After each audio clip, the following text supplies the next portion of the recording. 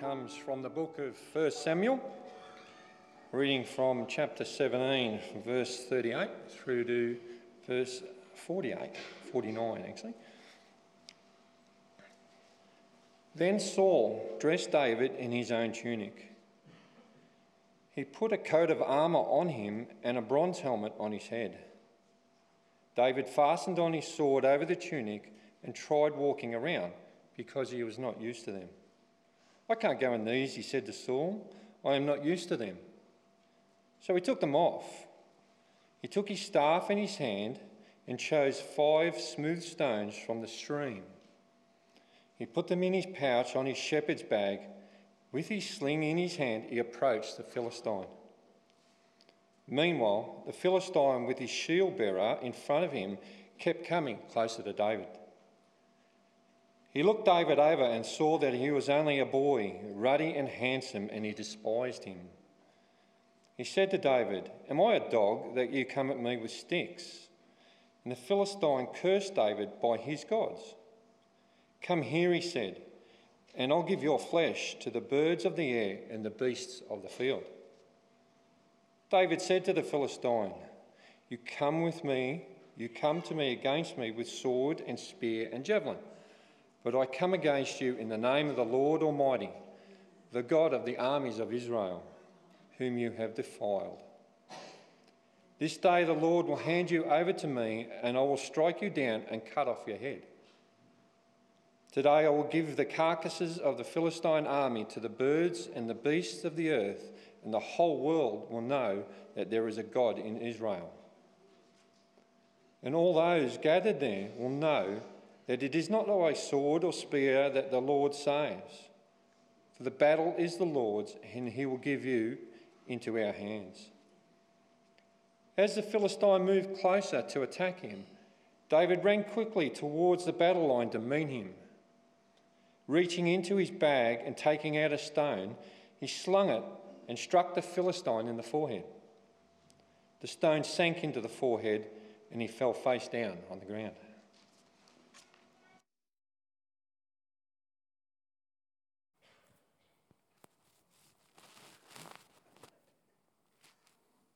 Too keen. Eager. We're going to pray for you, mate. We're looking forward to seeing what God's laid on your heart. Nathan's one of our incredible, is there a ministry team you're not on?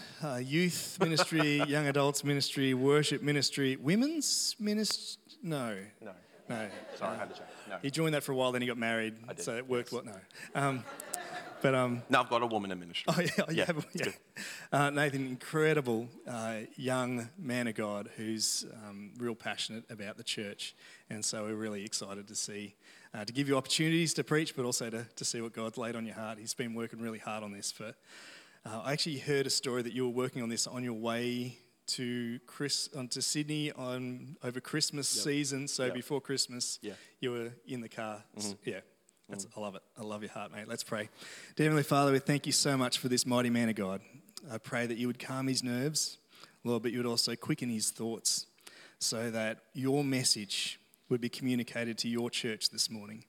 Lord, we thank you for the work that he's done in preparation for this. So, Lord, we pray that he would have confidence that you are with him. And, Lord, may you bless each and every one of us as we open up your word this morning. In Jesus' mighty name, amen. Amen. Thanks for that. Excuse me. I was going to introduce myself, but I think Tim's done that pretty well already this morning.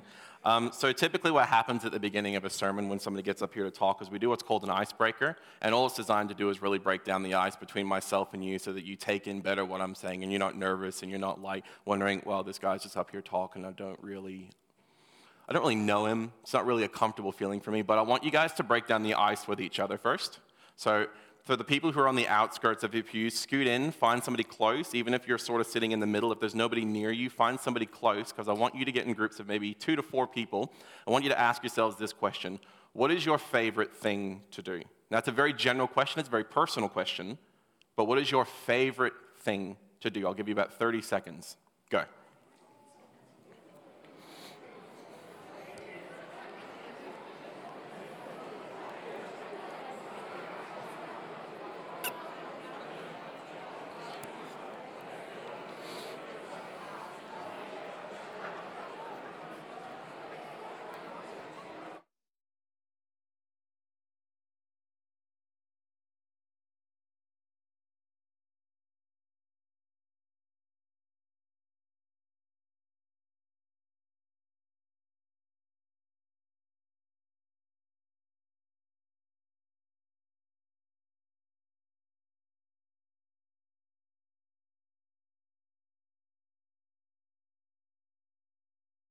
Awesome, awesome, awesome.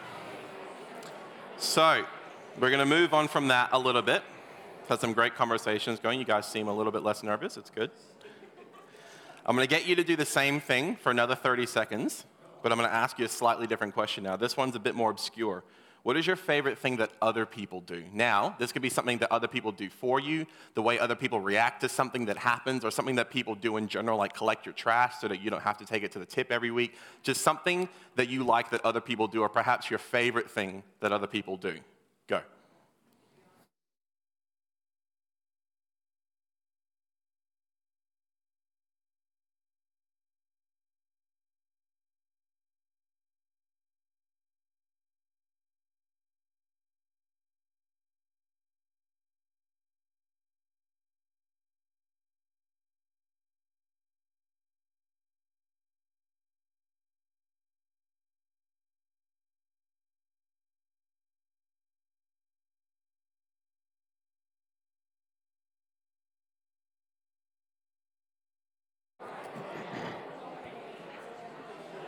All right.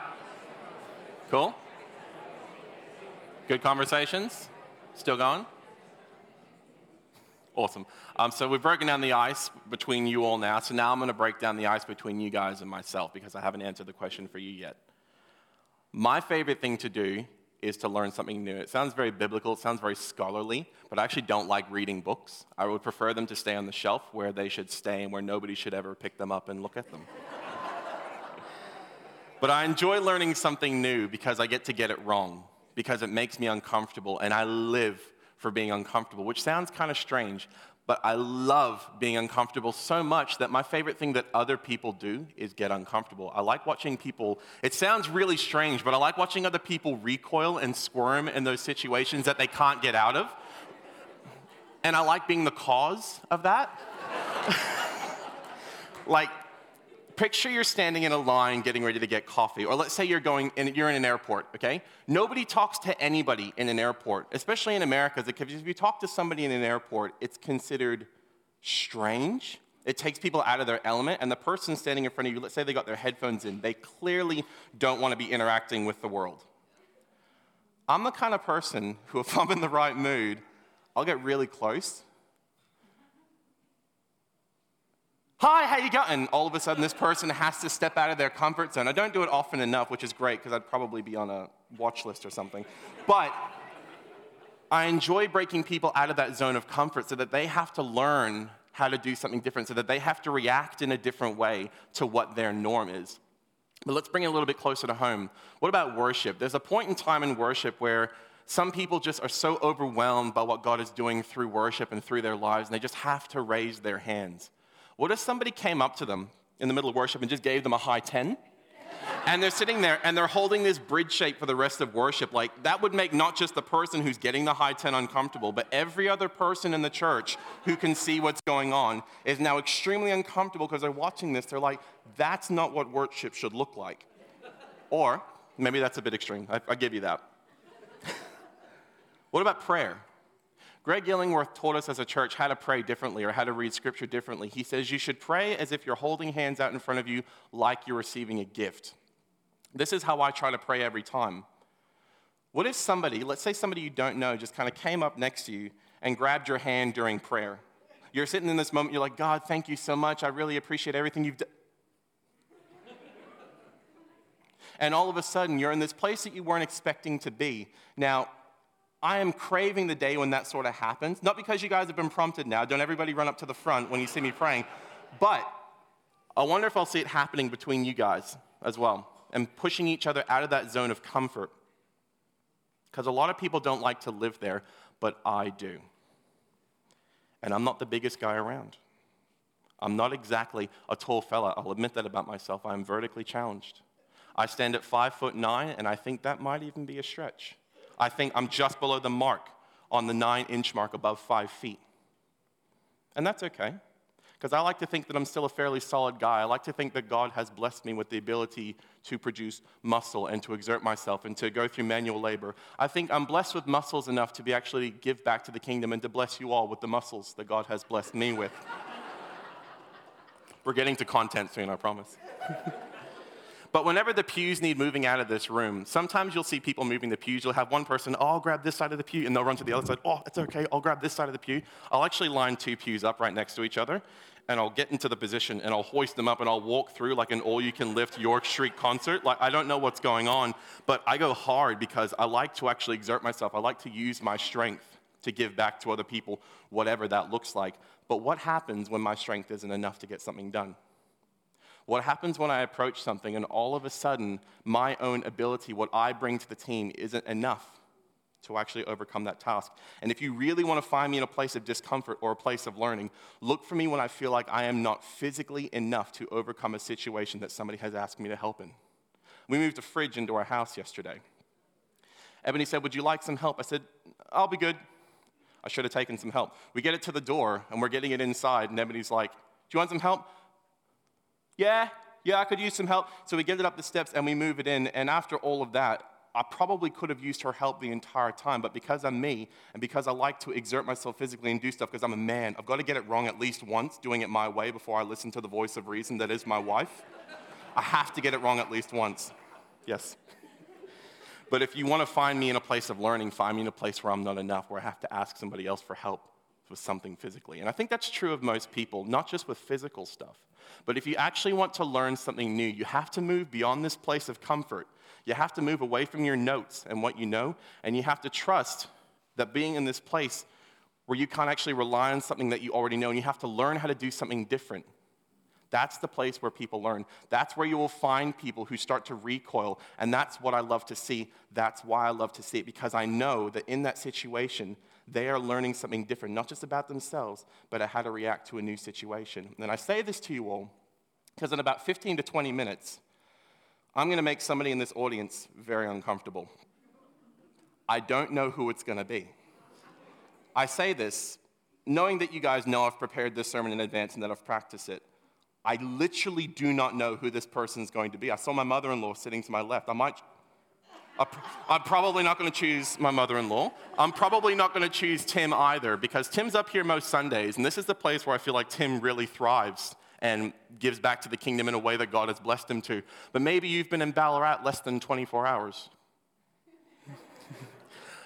I'm just saying, I could call on anybody in this room. And what I'm going to ask you to do, it's not difficult, but it is going to take you out of your comfort zone because people can see you come up the front. And I'm putting myself in this place of discomfort as well, but I'm trusting that God is going to put it on their hearts to actually step up and join me up here on stage, because it's a big step to ask somebody who isn't planning to do anything except show up and sit in a pew and hear a good message and let it impact their lives to actually get up and be involved and be a part of an example that I haven't told them about previously. So hopefully it goes really well. By a show of hands, how many of you are a little bit scared of being chosen to come up front? That's smart, because I know if they raise their hands, those are the people I'm going to be looking at. Cool? How many of you secretly want to be chosen to come up front because you're a bit excited about what it'll be? So everybody's a target. There are 4 people. 4 hands went up. Everybody else is a target. That's great. So we're going to go back a bit to last week and what Tim was talking about when he was talking about anointing David and David becoming king. So in chapter 16, we look at this idea of what it's like to be overlooked in a situation. And Saul, the king at the time, has actually done some things that have displeased God, and he's actually sent out Samuel. God sent out Samuel to anoint the new king. All of this is happening, and King Saul knows nothing about it as far as the text tells us. So Samuel goes out and he goes to Jesse's house, and in Jesse's house there are 8 sons, but one of them isn't there after he was asked to gather all of his sons. And he looks at Jesse's firstborn Eliab and he says, surely this man is exactly what a king should be. Surely this is who the next king should be. And he does that 7 times, and God says, no, that's not who I've picked, because you're looking at things that I'm not looking at. I'm not looking at what you want in a king. I'm looking at somebody who's after my own heart. 1 Samuel 13-14, but now thy kingdom shall continue. The Lord hath sought a man after his own heart, and the Lord hath commanded him to be captain over his people. Someone after God's heart, not somebody who looks the part. So when we find David in this chapter, quite a bit's actually already happened. We started in verse 38 and went to verse 49, but I'm going to take it back a bit more because there are some things I want to share with you, not to go over the whole story, but because Goliath is actually a fairly terrifying guy when you understand everything that makes him up, despite the fact that he has 4 brothers who are also pretty big guys. But what we know about Goliath is this. He stands at 9'6". The Bible says he's 6 cubits and a span tall. Now, some versions say that's 6'9", still a relatively tall guy, but most versions say that he's about 9'6", so 2.9 meters. He's wearing armor that is 56.7 kilos in weight. He has a helmet of bronze. He has greaves of brass. He has a target between his shoulders made of brass. He has a spear staff that is thought to be about 2 to 2.5 inches in diameter, and as long as a normal spear staff would be. And just the head of the spear weighs 6.8 kilos. If you go to the gym and you pick up one of those medicine balls and you do your squats as you're walking back and forth across the gym, it weighs more than a standard medicine ball. He has a sword strapped to him. We don't know how much that weighs. And he has a javelin as well that's attached to him. We don't know how much that weighs. All of this to say, Goliath was a 9'6" man who was carrying an additional 71.2 kilos with him, assuming that the helmet, the greaves, the target, the javelin, and the sword, and the spear staff weigh absolutely nothing. I mentioned it before. I'm not a tall guy. I'm about 5'9". Any given day throughout the week, I weigh somewhere between 100 and 110 kilos. My clothes may weigh somewhere between 2 to 3, and I think even that's pushing it. Goliath stands a meter over me, minimum. He's a big guy, and he is in fantastic shape. I don't know if you guys remember when Ben Dainton was up here and he was talking about, what was his name? Samson. And he put his head on the face of a really good-looking man, and he had ripped pectorals, and he just abs for days. But this is how I kind of pictured Goliath, because he was the chosen champion for an entire army. You'd want this guy to win your battles for you. But he didn't come out and he didn't stand and shout at the Philistines just one time wearing all of this, and then David came down the mountain because David was there. David wasn't there. And he did it for 40 straight days. 40. It's a biblical number. I don't think that's a coincidence. So when the story begins, David isn't even around. He's actually off tending to sheep. And the only reason David actually comes to the front lines is because his father Jesse says, I want you to take this bread and take the cheeses. The bread to your brother, the cheeses to the captain of the army. Okay? And that's what actually gets David on the front lines. And we jump forward a bit, and we see David conversing with his brothers and with some other men. And David is confused as to why nobody has actually stepped up yet, why this Philistine seems to believe that he is able to stand against the armies of God. See, already, David is calling the army of God. He is giving God glory long before anything happens, long before he takes action. And what does his older brother Eliab do? He criticizes him. He says, what are you doing here? This is all, you just want to see a battle. Who have you left these sheep with? Basically telling him to go home. You don't really need to be here. You're done. And I'll tell you what I find most fascinating about this story. We haven't actually heard the voice of God yet. And if you continue to read all the way through the rest of the chapter, God himself's voice actually isn't heard. We can see what God does. We can see God's miracles. We can see what God has allowed people to go through. But God's voice isn't actually heard in the text as far as we see. But David is already defending God's might. And I'll come back to that in a moment because I want to move on. I want to get to the good part where we actually see the fighting. David's confidence in God's armies is heard by people who are actually close to Saul, and they bring him before him. And Saul is kind of not too impressed by David. David says, it's okay, I'll go fight Goliath. Saul says, no, you can't. You're a kid. You're tiny. And David said, no, it's okay. I've killed bears and I've killed lions, as if it's just something to throw under the rug. Like, I've done this before. It's not really a big deal. It is a big deal. David gets that, and that's not really what he's saying, but he's furthering his point, becomes kind of the pillar of his argument that he is actually qualified to fight Goliath. So Saul gave him a blessing. It's the second time I think that we actually see God being referenced in the story. The first time is when David comes. It's actually the third time. The first is when David comes and he's talking to his brothers and the men. The second time is when David tells Saul that I've actually been delivered out of the paw of the lion and the bears by God. And the third time is when Saul actually gives David a blessing from God and tells him to go. And he gives him armor and a sword. And it's not long before David actually takes it off and he puts it on the ground. He says, I've never used this before. I can't use this. So he goes out to meet Goliath with a shepherd's staff, with a sling, with a pouch, and with 5 smooth stones, each about an ounce. I'll come back to that later as well. But that's all he had when he went up against Goliath in the field. And they exchange a few words, And before long, Goliath is actually moving towards David, and David is charging. He doesn't recoil. He doesn't stagger back like this behemoth is coming towards me. He charges forward. He takes a stone, he slings it, and all of a sudden the giant's fallen and hit the ground. Now, some versions say that he was dead before he hit the ground. Other versions say that he actually took Goliath's sword, cut off his head, and that's the reason Goliath died. But the fact remains that Goliath was killed by a sheep boy who was flinging around rocks. That's the story.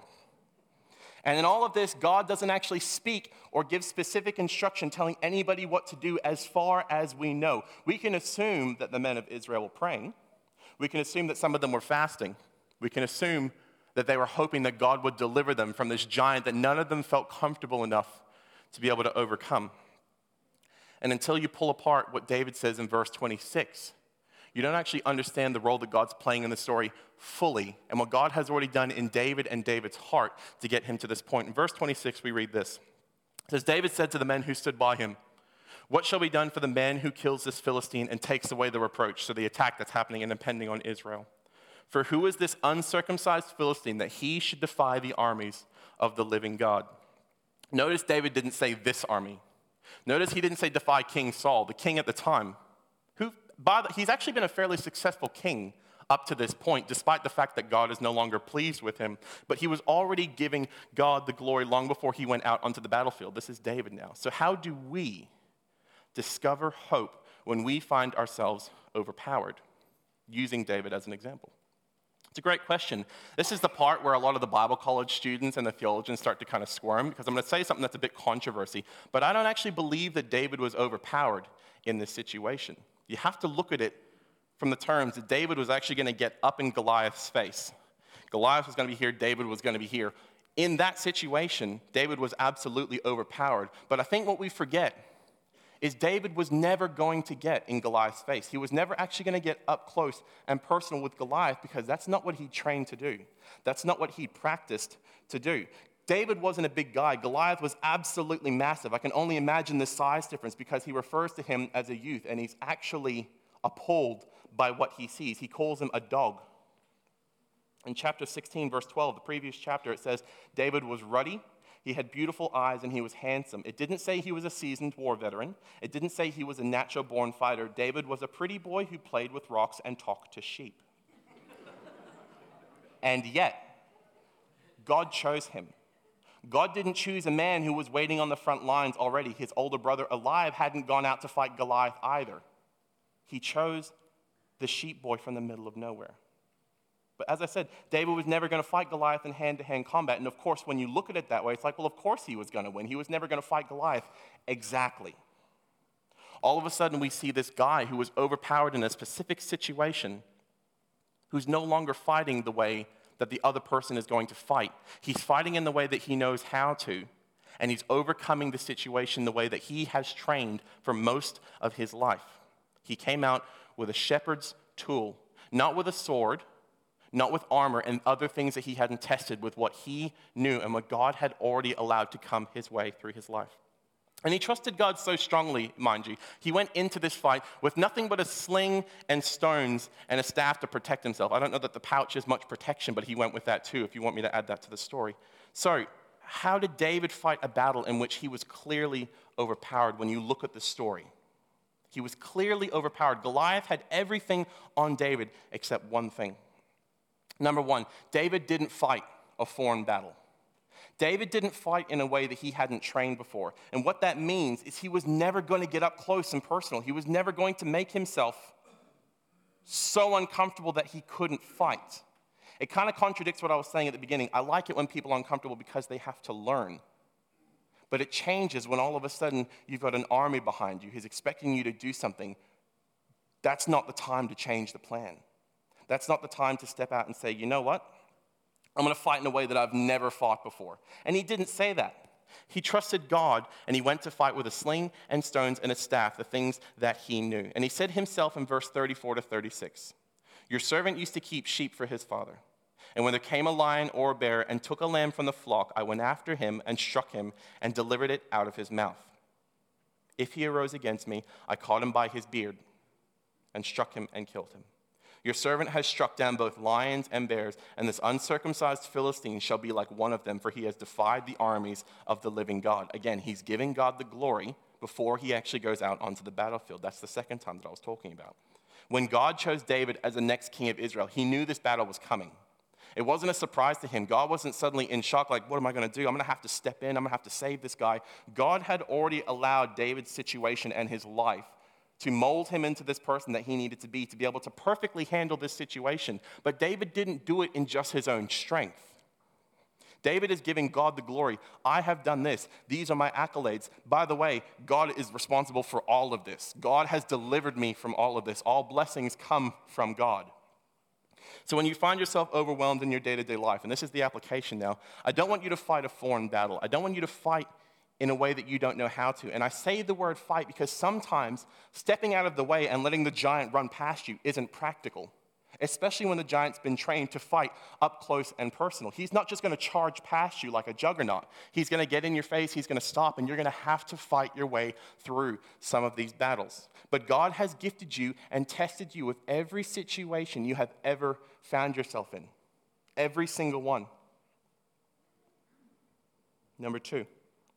David was well versed in his tools, and what that means is that he practiced with his tools. Do you know how fast a stone of about 1 ounce comes flying out of a shepherd's sling when it's done accurately? Anyone? About 60 miles per hour, which is about 100 kilometers. That's pretty fast. It's actually thought that the stone can come out somewhere between 60 to 80 miles per hour, and it's done accurately from anywhere from 100 to 200 meters. That's an impressive shot with a rock and a sling, because he's not shooting it and he's arching it like that. He's flinging it around. He has to release at the right point in that circle that he's been flinging around in his head. The rock has to go the distance. He has to release it with the right flick, has to go the certain distance, has to hit his target accurately at 200 meters. Now, when we hear this story, David and Goliath are conversing, so I don't think they're that far apart. It doesn't make sense.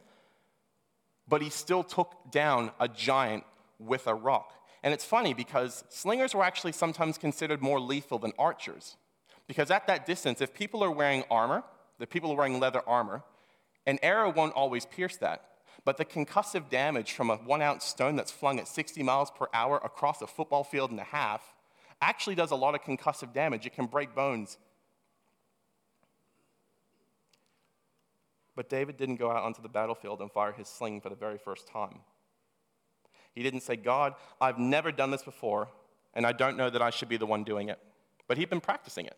He had to have been. We know of at least 4 times when David has flung his sling previously, because he said bears, which implies multiple bears, and he did lions, which implies multiple lions. So when you add 2 and 2 together, you get 4. So he's done it at least 4 times. And it's very easy to say, you know what, God stepped in and God said he blessed him each and every time that stone left. Yes, but he was confident in his ability, because God allowed him to be that way, because God has already tested him. In every situation David has found himself in up to this point, God has been testing him. And he kind of brags about it a little bit. It's not the right word, but he goes to Saul, and he uses it as one of his accolades, as a pillar for his argument to go down and fight Goliath, and it works.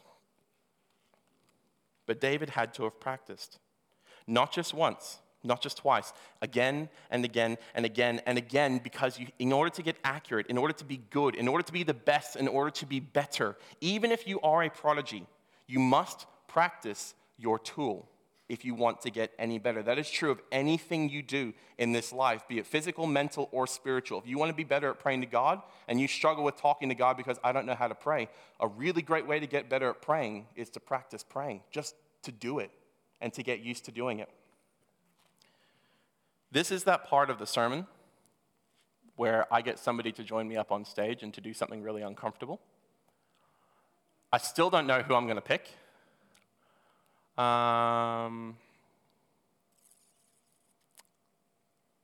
Hey, Miranda, are you able to trust me and come up on stage for a couple minutes? Is that okay?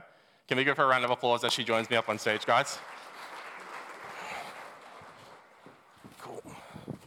Cool. Really simple example. I'm going to pop this over here. Okay? It's just a trash can. There's nothing in it yet. And I'm going to give you this. All you have to do is from here, I don't know how many there are, so if you run out, I'll get you some more, but you have a minute to get just one in. I just want you to get one in. Yep. So I want you to stand right here. Cool. I'll give you that stack. I'm going to give you 30 seconds. Yeah? You're going to throw as many as you can. Take your time. It doesn't have to be fast. You don't have to get as many as you can. I just want you to try and get one in. Okay? Because one's all that matters. Cool? Then after 30 seconds, I'm going to change it up a little bit, and I'm going to get you to do it again and see what's different. Okay? So 30 seconds from right now. Go.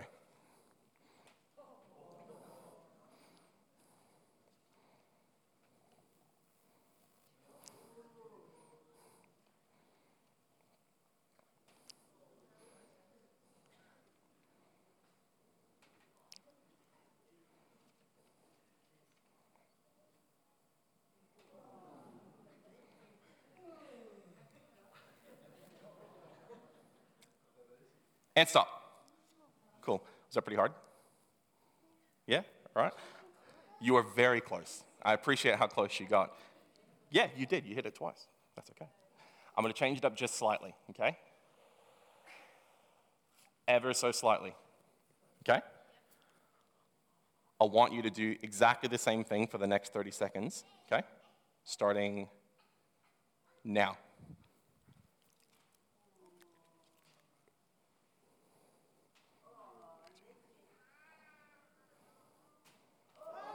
Did you get it? Cool, keep going.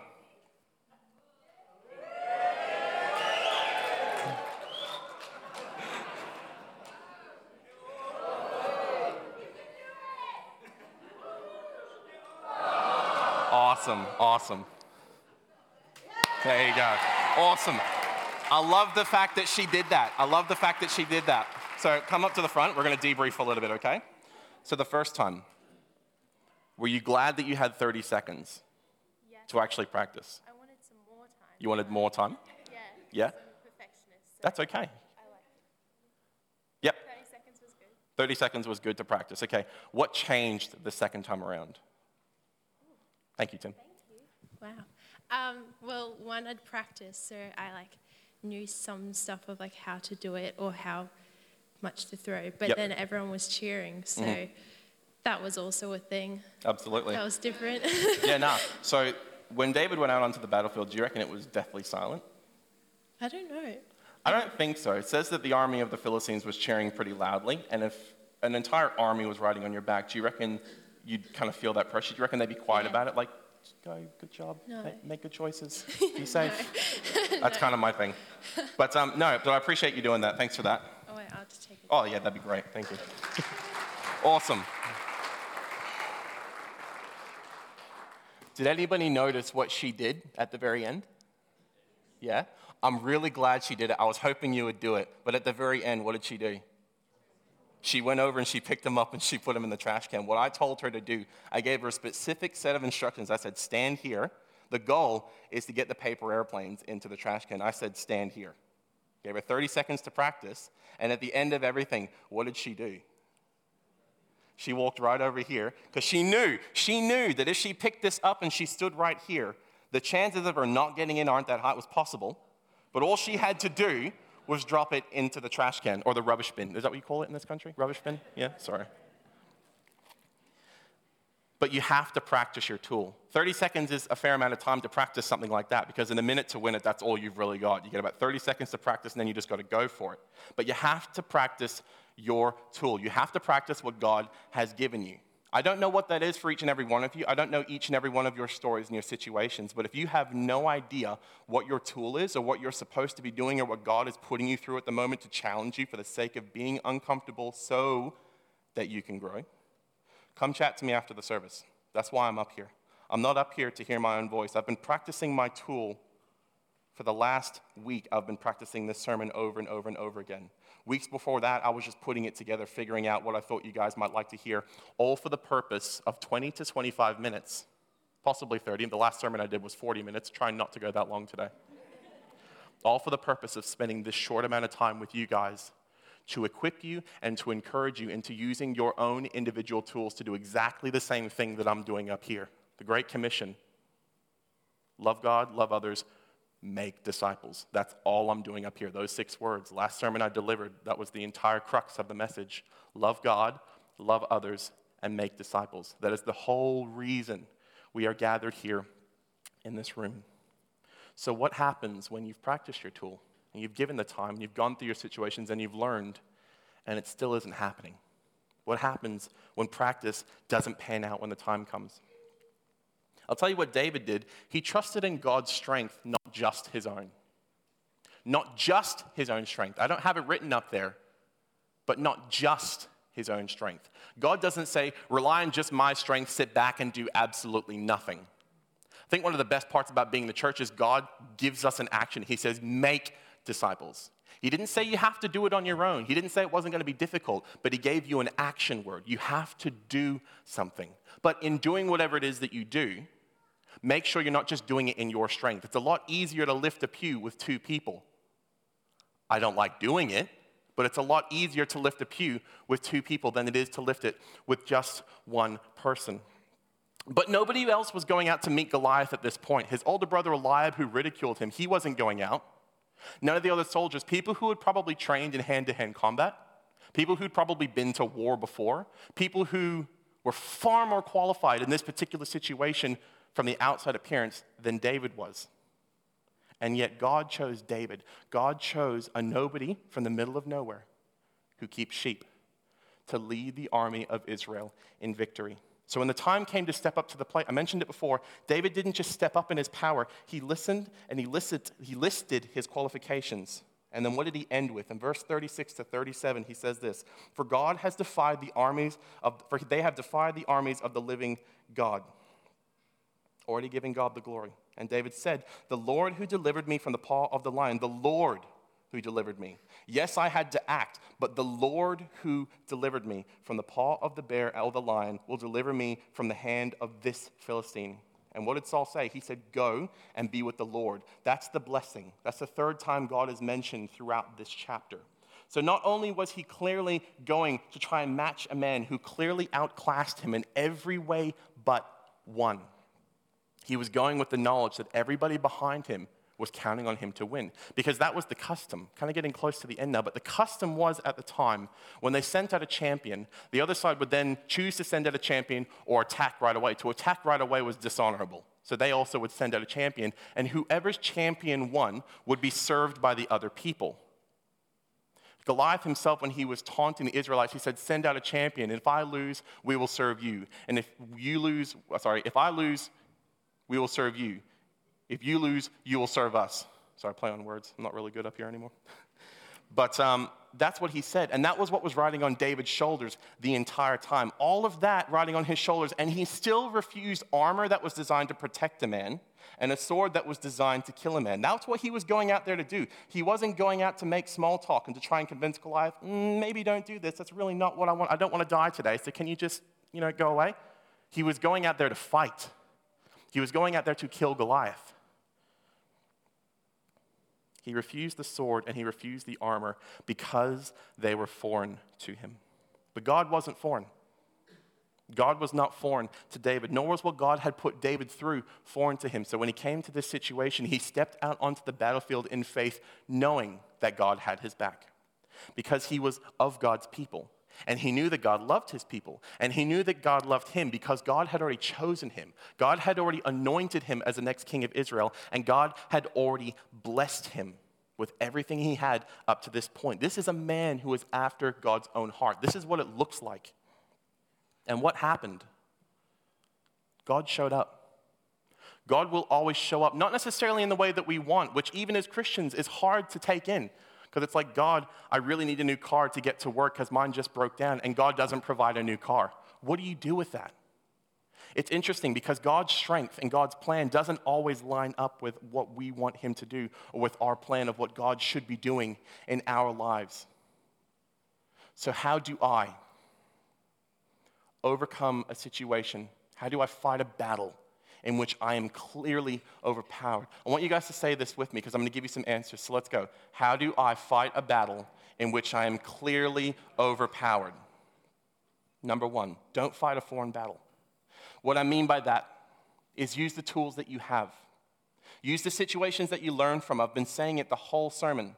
Use what you know in how to fight. And I said it before, it is going to be a fight sometimes. You're going to have to get in there and do something. Number 2, practice with your tools. You have to practice with your tools, okay? You need to know what tools you have. You need to know what they look like. You need to know what they feel like. You need to know how they make you feel. Okay? You need to know how they move, and you need to know how you move when you are using these tools, because it's really great to see somebody else using a sword. But if you've never used one and you pick it up and you try using it the same way as them, as soon as the sword's coming back towards you, all of a sudden you've cut yourself. You need to be careful with how you use these tools. You need to know how you move when you use them. And number 3, you cannot act in just your own strength.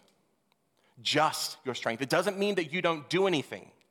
It means that whatever you do, keep God with you, because his strength will always be more than enough for any situation you are in. Not enough, more than enough for any situation that you find yourselves in. And he has your back. I'm going to invite the band up as I pray for you guys today. And as I do, I want you guys to be aware, if you're not already, of the things in which God is challenging you in the ways that God has already been working in your life. And if a situation has come to the top of your mind and you need to be able to work through that and you need help getting through that and honing that skill and sharpening that blade and making sure that the grips on the knife is actually what it should be so it doesn't slip out of your hand when the time comes. If you need to make sure that the armor that you're going to be putting on has been tested and that the links aren't falling apart in the chainmail. If you need to understand these situations tonight, I'm going to be praying for you. If you need to learn how to hone these situations, I'm going to be praying for you. And if you're like me and you like doing everything in your own power, I'm going to be praying for you. Because all 3 of those things are key to overcoming whatever Philistine, whatever Goliath, whatever mountain or giant is crossing your path or will ever cross your path. Let's pray. Heavenly Father, thank you so much for today. Thank you for the privilege that it's been to be able to talk to York Street and engage with them and have them engage in this sermon of learning what it actually means to come up against something like Goliath and understand what it means to have the tools already in our arsenal that we need to be able to fight these giants and these situations and these battles that are inevitably going to come across our path. We thank you, God, for the community that we have in this room and for the opportunity that we have to laugh and to learn, and that we have people who are not just watching us go out to battle, but who are stepping up behind us, God, who are fighting with us. And yes, we have to swing the sword, God, but it's nice to know that somebody has our back in case somebody else swings back at us. I thank you, God, for the privilege it is to be a part of this church, and I thank you for the privilege it's been to speak today. And I pray that as we go from this place, the people who need to rely in your strength, God, are relying in your strength. I pray that we're not trying to do everything on our own because you never asked us to do that. I pray that we are learning how to sharpen our tools, and we are learning how our tools move and how we move with these tools, because that is going to be paramount to how we actually win these battles that you're allowing to come our way. And God, I pray that you help us to understand what these tools are first and foremost. I pray that you help to keep us aware of these situations, aware of these times when we're learning something new, we're using something new, we're learning who we are because you've allowed us to. We thank you and we pray for these things in your Son's name. Amen.